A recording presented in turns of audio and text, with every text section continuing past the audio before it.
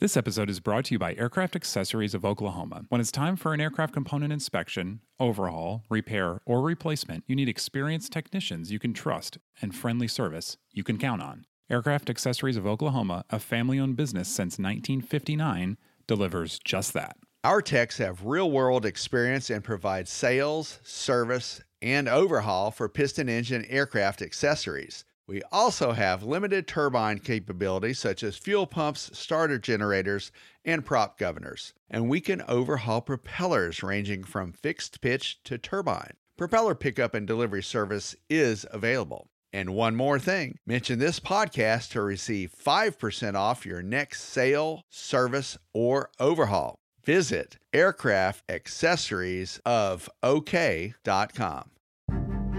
I was just planning on going up and, touching on your private pilot maneuvers. I'm pretty new into this, only a couple solo flights, in my back pocket. So it was definitely very early on in my career to have a nose wheel fall off, that's for sure. I was in a Gulfstream doing some contract flying, helping a friend of mine out, and we were starting our second engine. We had one running and we were turning the other one, and we were in the middle of the start sequence when I looked out. I saw this DA20 right at rotation. I saw the nose wheel assembly drop away from the airplane. It was 3-4 feet off the ground when it came loose, and then I just watched it bounce down the runway, and I didn't quite realize what I was looking at first. Welcome to another edition of There I Was, a podcast where we put you in the cockpit with pilots in demanding situations, and we learn how they flew out of them. I'm your host, Richard McSpadden. Today we have an exciting episode for you. We have two pilots. Chris Yates, who just came off a stint as the Director of Aviation for SpaceX. He's a 15,000-hour pilot, ATP rated, came up through the commercial ranks and flew all kinds of airplanes, starting by towing banners back in the day at Long Beach, California. He just happened to be on hand at the airport when Taylor Hash, a student pilot with about 50 or so hours, flying a DA20, had her nose wheel fall off after takeoff. And fortunately for Taylor, Chris Yates happened to be on hand. Taylor, Chris, welcome to the There I Was podcast. Oh, we're really pleased to be here, Richard. Thank you so much for having us. Yes, it's a pleasure. I'm super excited to talk to you guys and super happy to be here. Well, I got to tell you, I'm a little starstruck because this happened just a few days ago, but you guys have been everywhere on national media and national print media and websites. Taylor, you must feel like a superstar at this point. What does it feel like to go from obscurity to now everybody knows your plight? It's pretty surreal. Sometimes during the day, I still kind of can't believe what happened and what came out of it, but it's been amazing, and thanks to the help of Chris, we've been able to blow this up, and it's been really, really cool that so many people want to hear and share the story. It's been awesome. Yeah, and I love your background, too. You got started, you had a job out at the airport in the operations desk, and then you kept seeing these people coming in from flying with smiles on their faces and decided, hey, I want to figure out how to be on the other side of this desk and go flying. And I understand that's how you got into flying.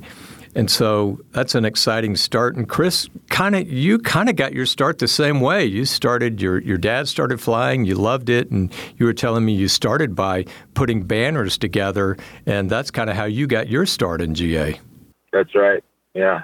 So let's get into the story, Taylor. So you were, if I understand it right, you were on about your third solo flight, so really had just gotten past solo, third flight or so, and what airport were you flying out of?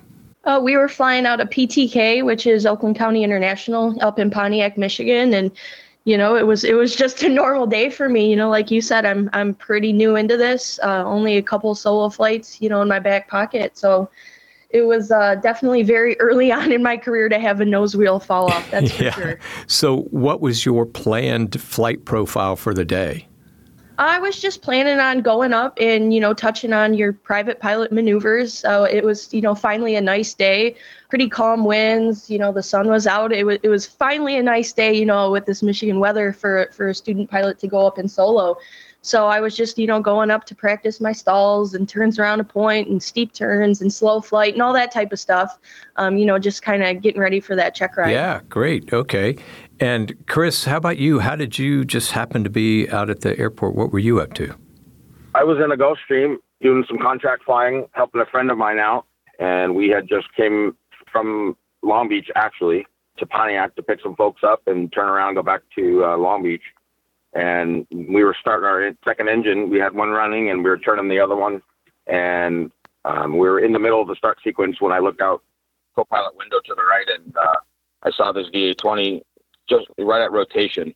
I saw the nose wheel assembly drop away from the airplane. It was probably 3-4 feet off the ground when it came loose, and then I just watched it bounce down the runway 10 or 15 feet, and I didn't quite realize what I was looking at first.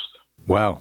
So what runway were you departing off of at PTK there? I was departing on 9 right that day. Okay. So you're taking off on 9 right, the long runway, and you're just going through what you think's a normal takeoff. And then, Chris, you're sitting in your Gulfstream getting ready to crank up, and you look over and you happen to see on takeoff her nose wheel falls off. Did you get any indication of that, Taylor, in your airplane after takeoff and rotation? Did anything seem unusual to you? No, I was happy. I was completely, normal. I didn't feel anything, any roughness, even on the takeoff roll. I mean, that was all completely normal. I didn't hear anything. Honestly, I had no idea and had no inkling that anything had gone wrong. So you just happened to take off, and Chris, you're sitting in the Gulfstream, and you look over and just happen to see this nose wheel fall off. You're on ground frequency, I would assume, starting. What did you do then? I waited about 10 seconds. There was a lot of jet traffic on those parallel runways.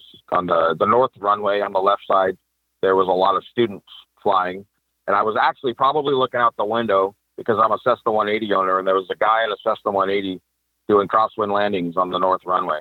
And that's probably why my head was drawn out the window. But I didn't I wasn't on ground just yet. I threw headsets on, and I waited a few seconds because I had assumed somebody had seen this. I wanted to give it a shot for somebody else to chime in, and I just went straight to the tower frequency and let them know what I saw so they could alert the crew. And happened to be the crew was Taylor on a solo flight. So you tell the tower, hey, tower, I just saw the nose wheel fall off of that Diamond that just departed. Had they seen it yet, or were you the first one to actually see it and give an indication? I think after all the listen to the audio over and over and the stories coming out, I think I was the only one that saw it right at rotation. You could hear in the audio where the tower repeats back what I said, and then she clarifies that yes, that's what it appears out her tower cab window, that she confirmed it, and then she relayed that again to Taylor that's what happened. So Taylor, you're taking off normal. You're still on Tower Freak, and you probably heard Chris come over on Tower Freak and tell the tower, hey, that airplane just lost its nose wheel. What's going through your mind? Well, as soon as Chris, radio towered and said that, the first thing that went through my head was that he was talking about me. Just the realization that he's talking about my plane right now. I think he said the Diamond that just took off, nose wheel and assembly fell off, and I just was, that's my Diamond. I'm in the Diamond that just took off. So that kind of second right there was just me coming to realization with what had just happened. Yeah, it's probably hitting pretty close to home at that point, right? It's kind of narrowing it down. So, Chris, I'm curious, when you said the nose wheel assembly, the entire thing just completely fell off with strut, wheel, everything? What I thought at first was just the nose wheel tire, like the wheel fell out of the fork or something. And after further inspection, it looked like in the Diamond, there's the assembly with the fork attached to the nose strut. So, that's probably where it does, like I would imagine kind of like a Grumman, cheetah, or tiger. Has that free castering nose wheel. I'm not real sure if that's accurate, Taylor, but there's a whole unit that came off. So the nose gear was intact still, but the wheel assembly and fork and axle is what came off. Oh, okay. So it is kind of a peg leg then. So it's got that stub. Now it's a peg leg. Oh, yeah. That's whoever was in the airplane, I was most worried about them not knowing and going to another airport and not knowing, or coming back here and landing and putting it on. Yeah, I was real scared that it was going to go on its back. Yeah, absolutely. Yeah, with the stub there. So let's go back to your cockpit. So now, Chris, you relayed a tower, and you're obviously just waiting on the frequency to see what's going on here. Taylor, what did you do at that point? At that point, Chris and Aaron, who was in the tower, they had a couple transmissions back and forth. So Aaron was, confirmed that the tire had appeared like it had fallen off in the gear. And so there's a couple seconds where I don't quite talk, after I realized it happened. And that was just kind of me sitting in the plane, trying to accept that it happened, and B, come up with a game plan on how I was going to deal with this. But those first couple minutes there were definitely very scary. You get that pit in your stomach and realize that, okay, me getting back on the ground safely depends on how well I can do this. I can't pull over and get someone in to help me out or anything. Like, this solely depends on me. And, that's kind of those first couple minutes where you can hear in my voice, I'm definitely pretty terrified and just trying to figure out what I'm going to do, because, I keep saying we train for engine failures and, avionics failures and all that type of stuff, but you don't really train for not having, a nose gear. Yeah, I was looking here through a DA20 checklist, and I can't find the nose gear falling off checklist. No, I couldn't find it either when I was in the plane. Yeah. Yeah. So now you're departing, and what did you end up doing? Did you stay with Tower, come back into the pattern, or where did you actually start flying the airplane? Yeah, I stayed with Tower. My first question to her was, should I just remain in the pattern? So what I ended up doing was flying northbound quite a few miles, and I climbed up pretty high. I think I got up to close to 4,500, 4,600 feet, and just climbed and took a couple minutes to just fly the plane and calm myself down.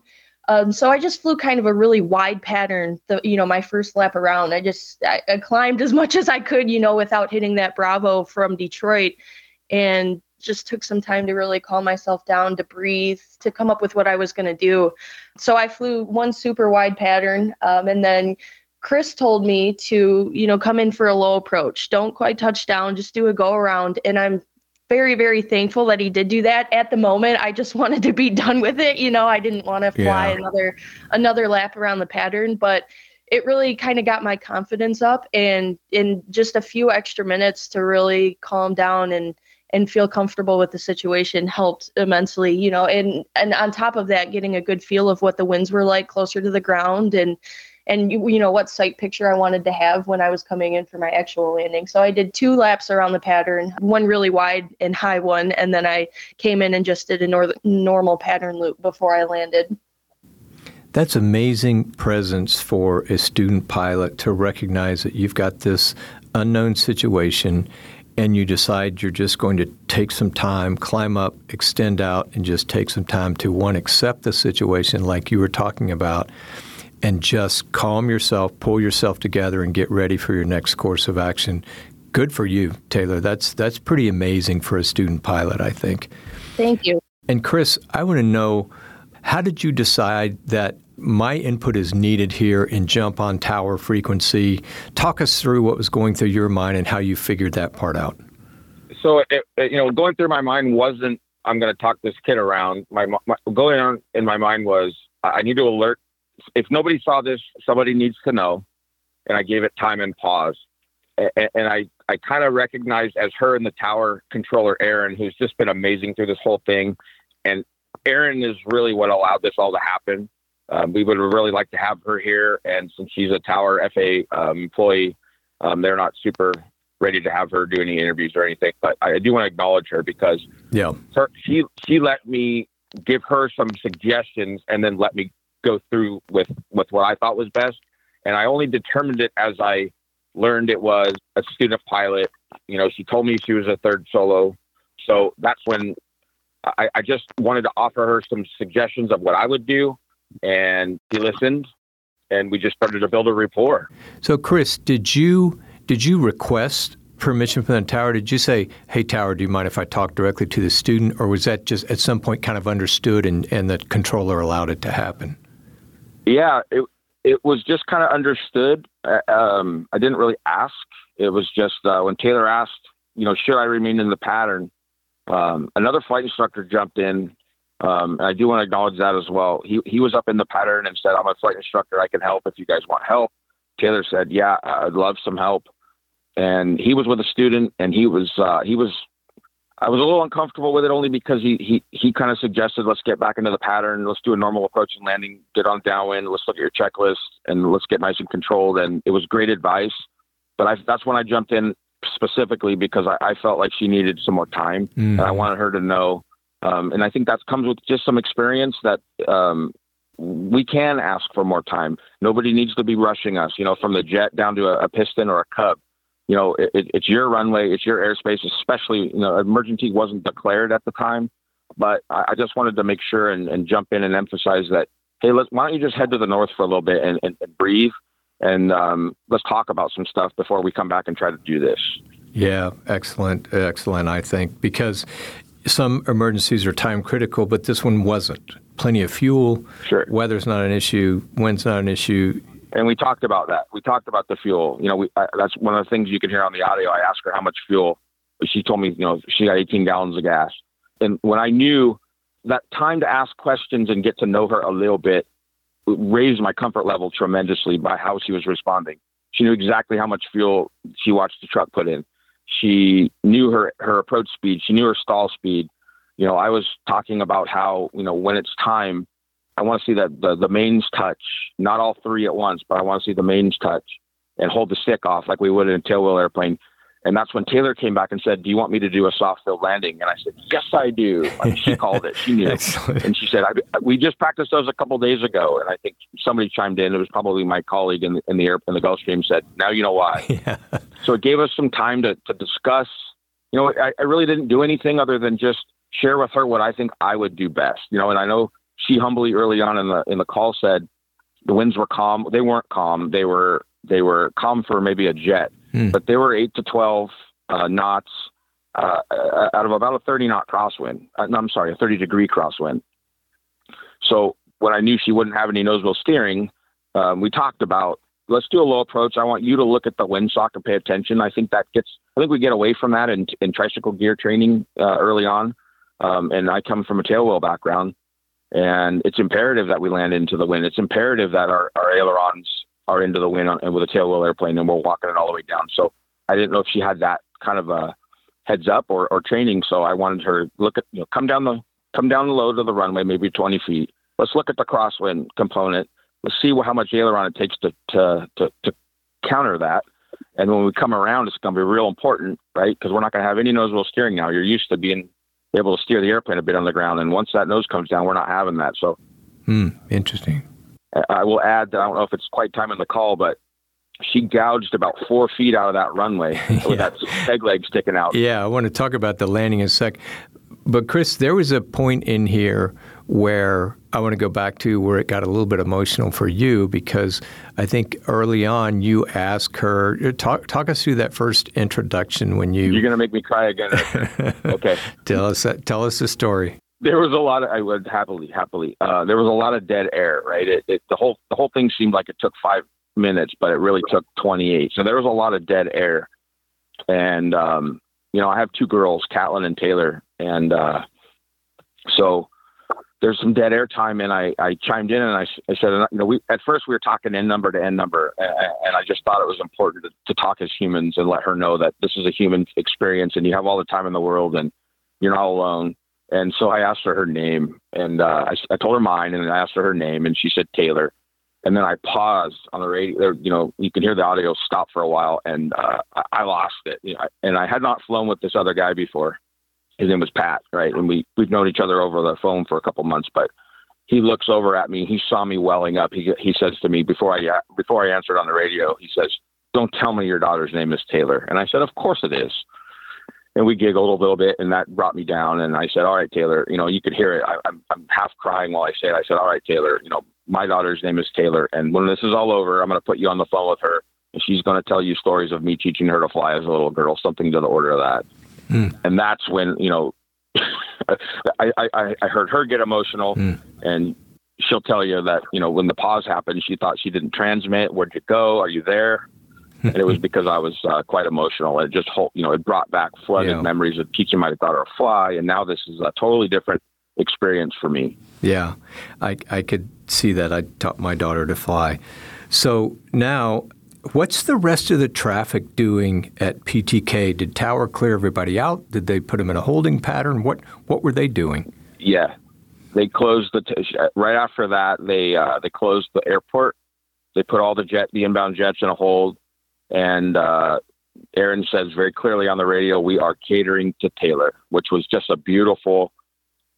I would imagine from Taylor's, I'd love to hear her perspective, but that made me feel good. Okay, the airport's closed. We're catering to Taylor.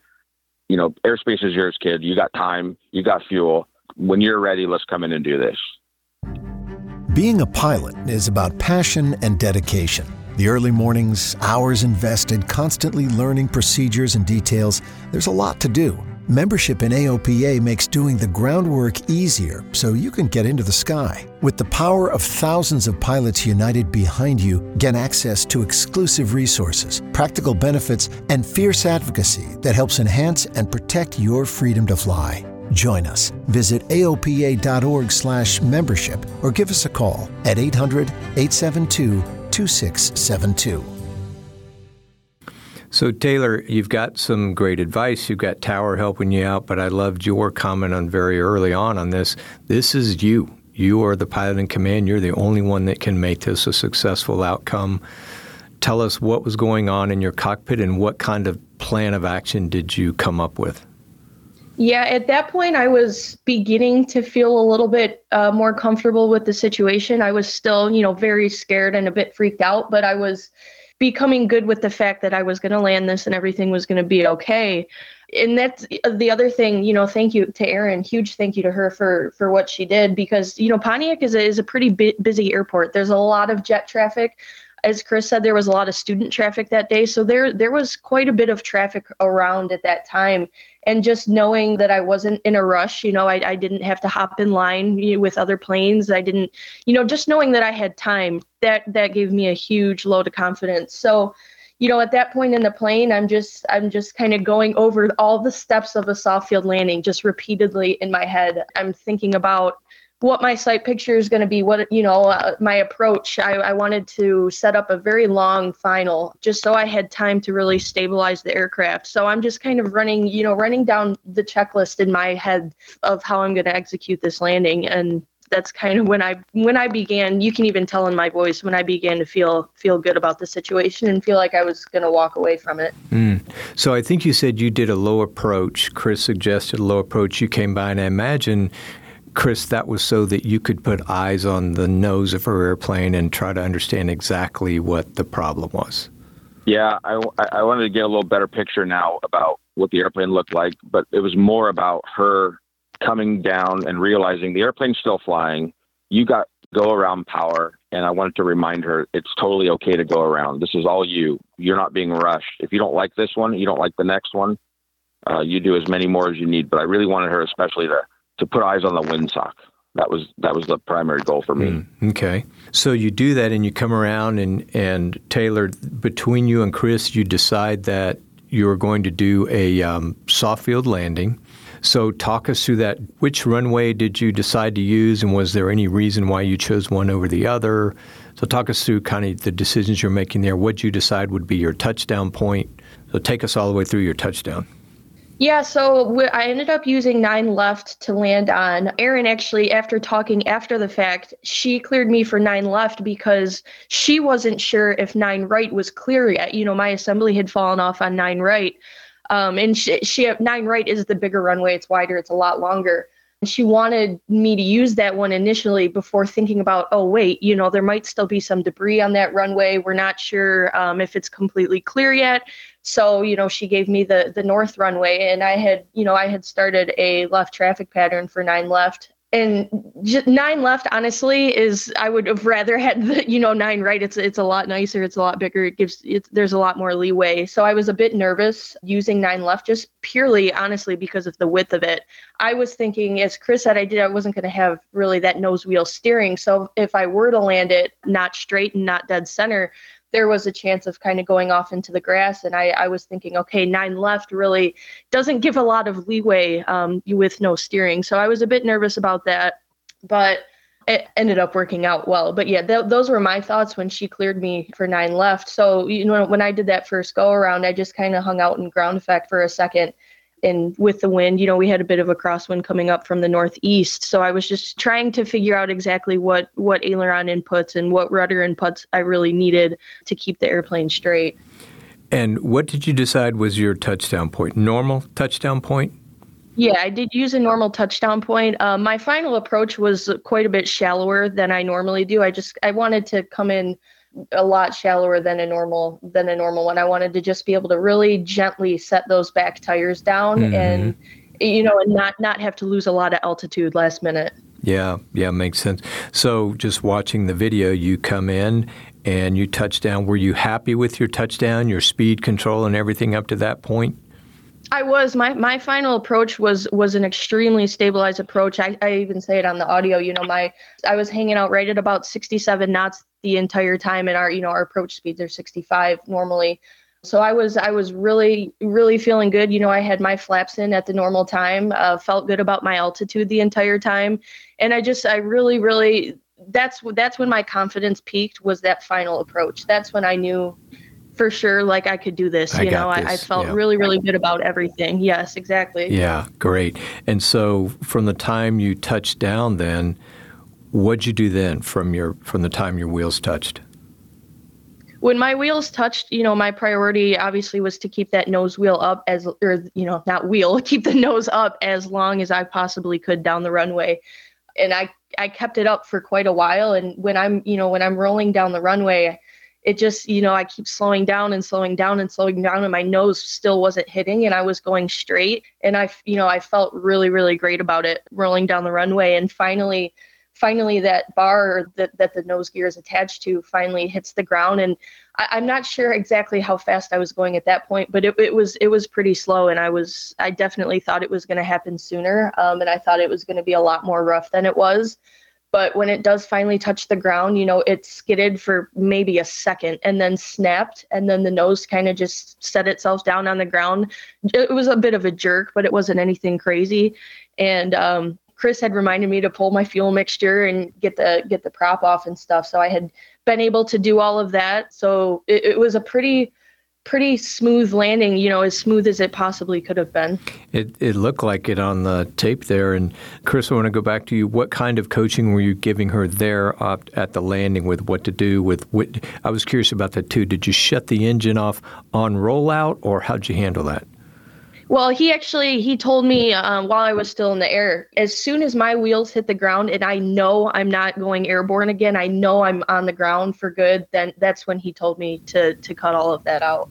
Okay, so at that point, you had a good feeling, you were happy with your touchdown, you reached over, pulled the mixture out, and shut the engine down. Correct, yes. Yeah, great. And I had the same worry, too. I know it ends well, but I'm still watching the video and a little bit tense. But the nose hits, and then it skids, and then you can see where it just collapses and drags out the rest of the way. Were you worried at all about fire? Did you emergency egress the aircraft, or what did you do from that point when it came to a stop? I was thinking about that. I was concerned about that. I've got to be honest, once I did finally come to that stop, I kind of lost it a bit. I knew I was safe. Fire did cross my mind, but at that point I was just happy to be on the ground. And, the air fire rescue team at Pontiac rushed out immediately, and they were right there.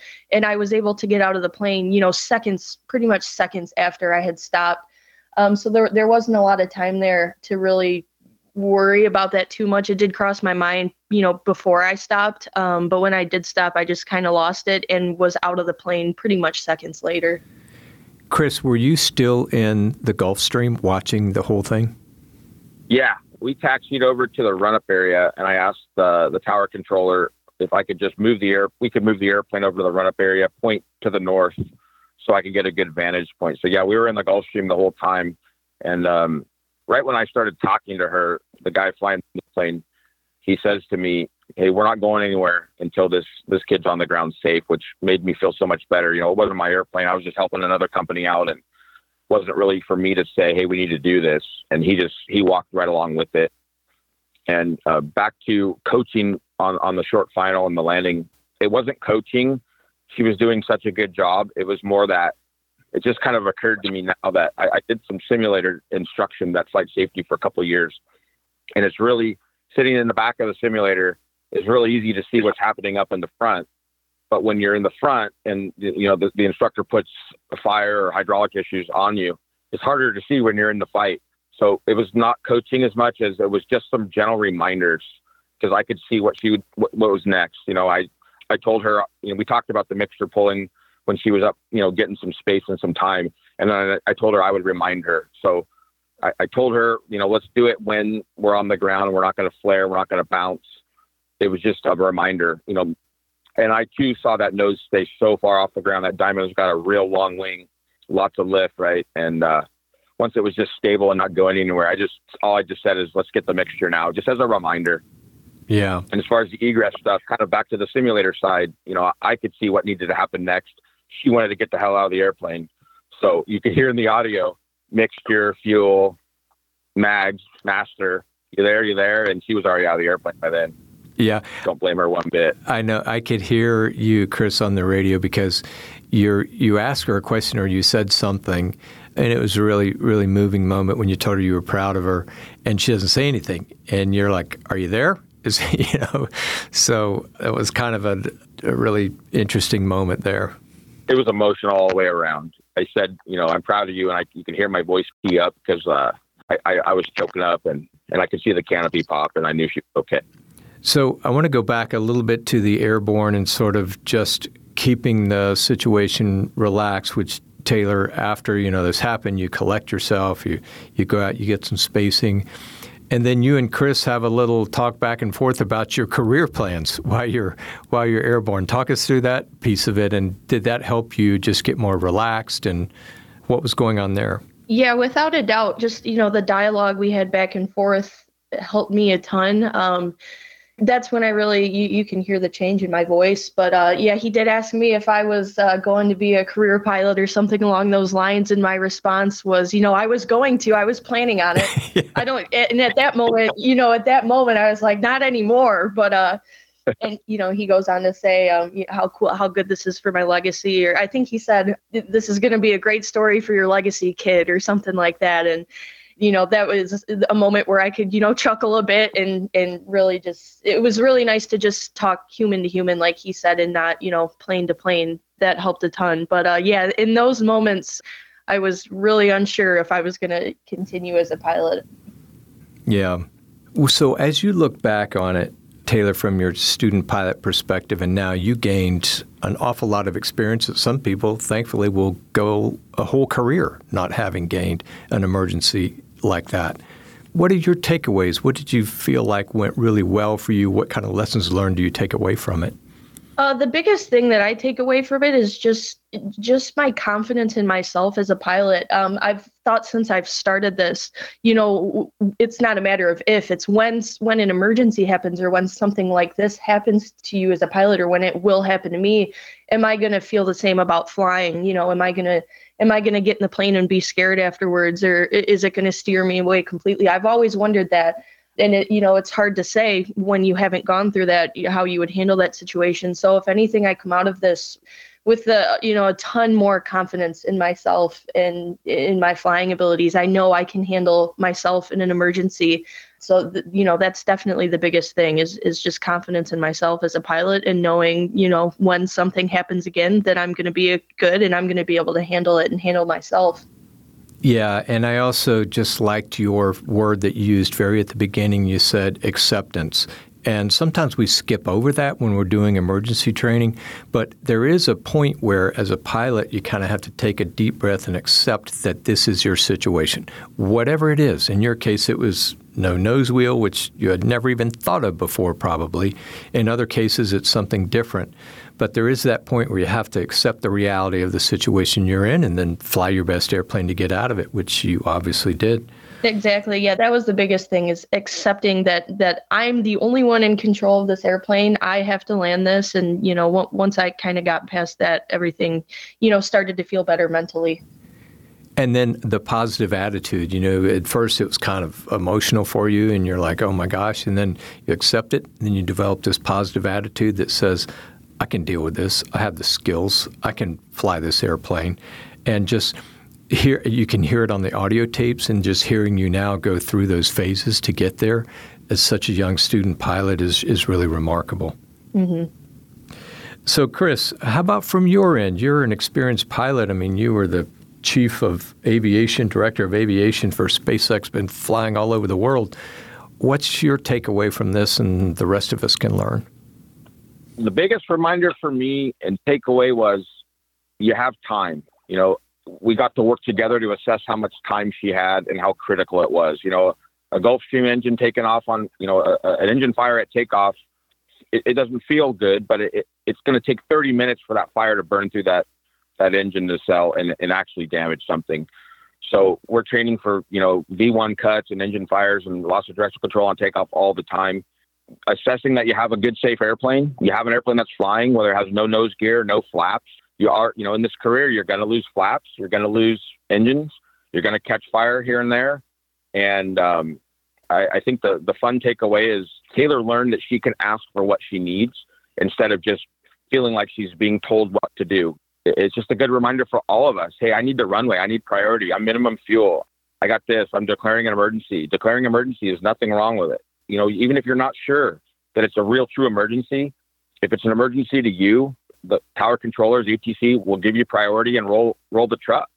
You know, I've seen it happen on in corporate and airline traffic often, and often it's a non-event, but the trucks are there, the foam's there, and you got to the runway first. If you're worried about fuel, I think that's the biggest takeaway. You know, tell ATC what you need, and don't be afraid of that.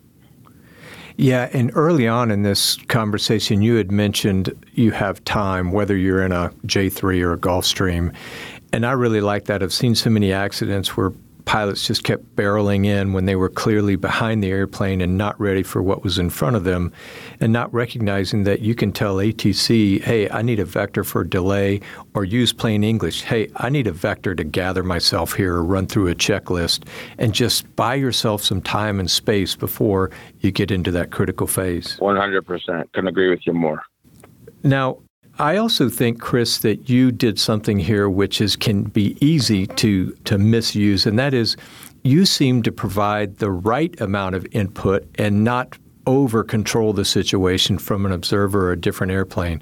I've seen that too in my military days and in GA, where somebody's anxious to help and they just overload the pilot with information that's either too much at the time or just more than they need to know. You just seem to provide the right balance listening through this whole thing. How did you come at that? What were your cues that you were listening to for what was the right amount of information to help Taylor with? I don't know how to answer that exactly. You know, it felt important to build some rapport and feel where she was at, learn where she was at. And when we build some rapport, like she said, I could hear her confidence growing. And when we did that low approach, she did everything right. There was no reason for me, and I can be, you know, you can ask my wife next time we have dinner, Richard. I can be a very controlling animal, and, you know, most of us are as type A personalities that play with airplanes. So we're kind of type A, right?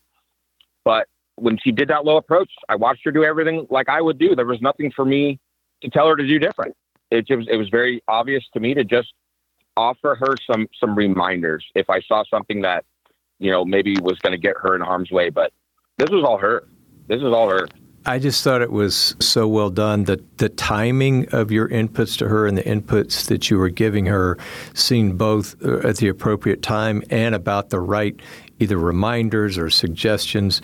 Taylor, from your end, how did you feel? Did you feel like, I wish she would stop talking, or did you feel like his voice is comforting me? Did you feel like it was about the right mix?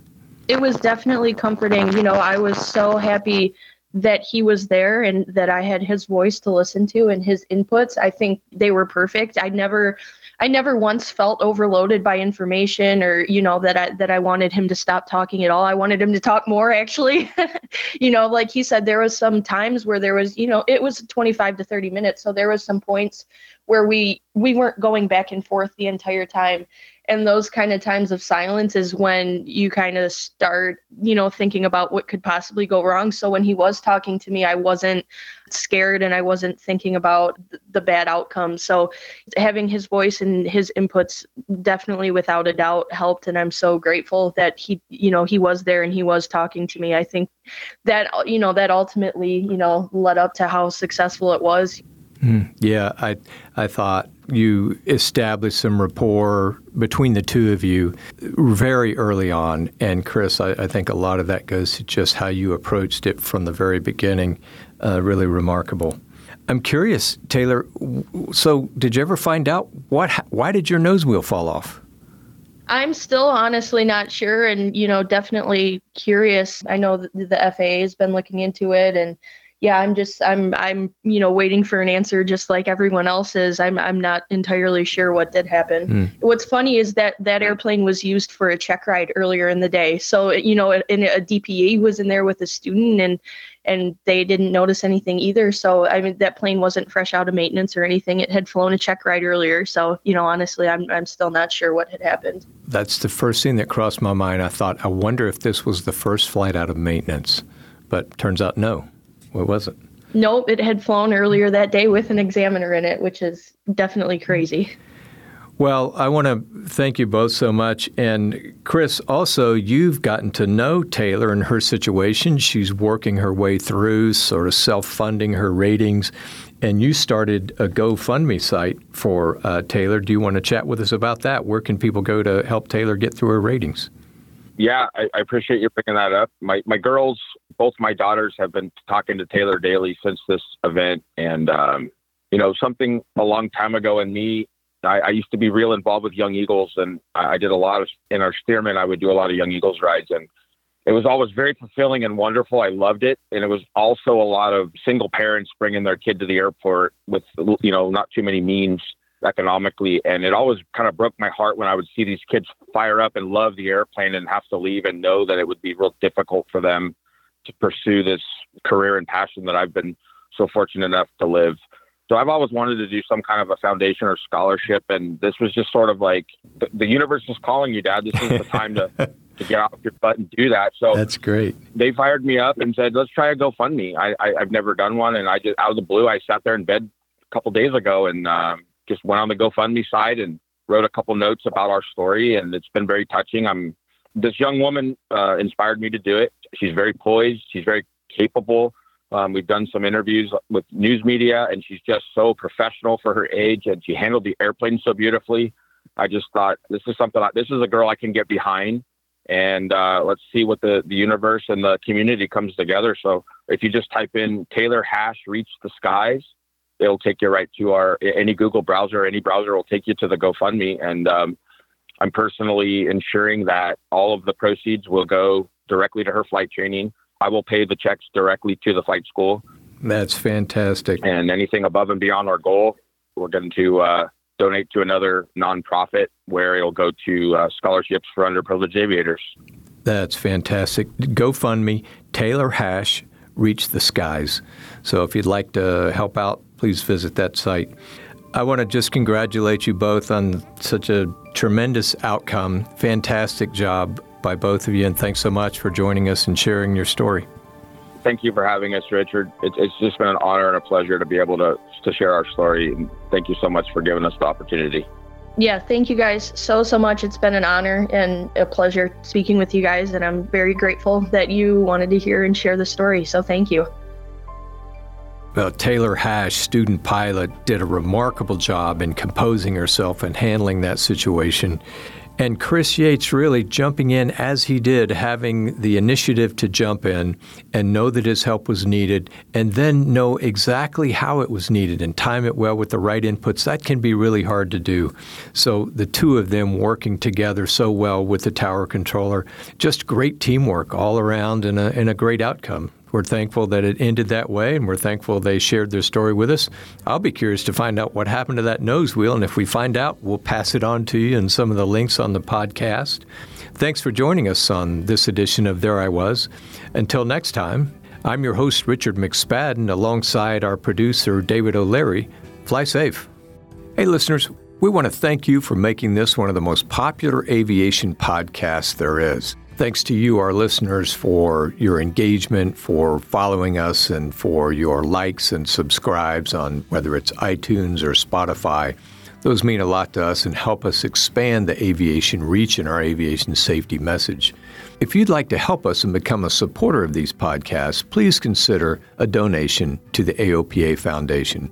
That's aopafoundation.org, and you can earmark your donation for the Air Safety Institute and for the There I Was podcast if that's what you'd like to do. Thanks for your support, and thanks for making this podcast so successful. There I Was is produced by the AOPA Air Safety Institute. If you'd like to hear other episodes, submit comments, or submit your own story to potentially be featured on the show, please visit airsafetyinstitute.org/thereiwas. Thanks for listening.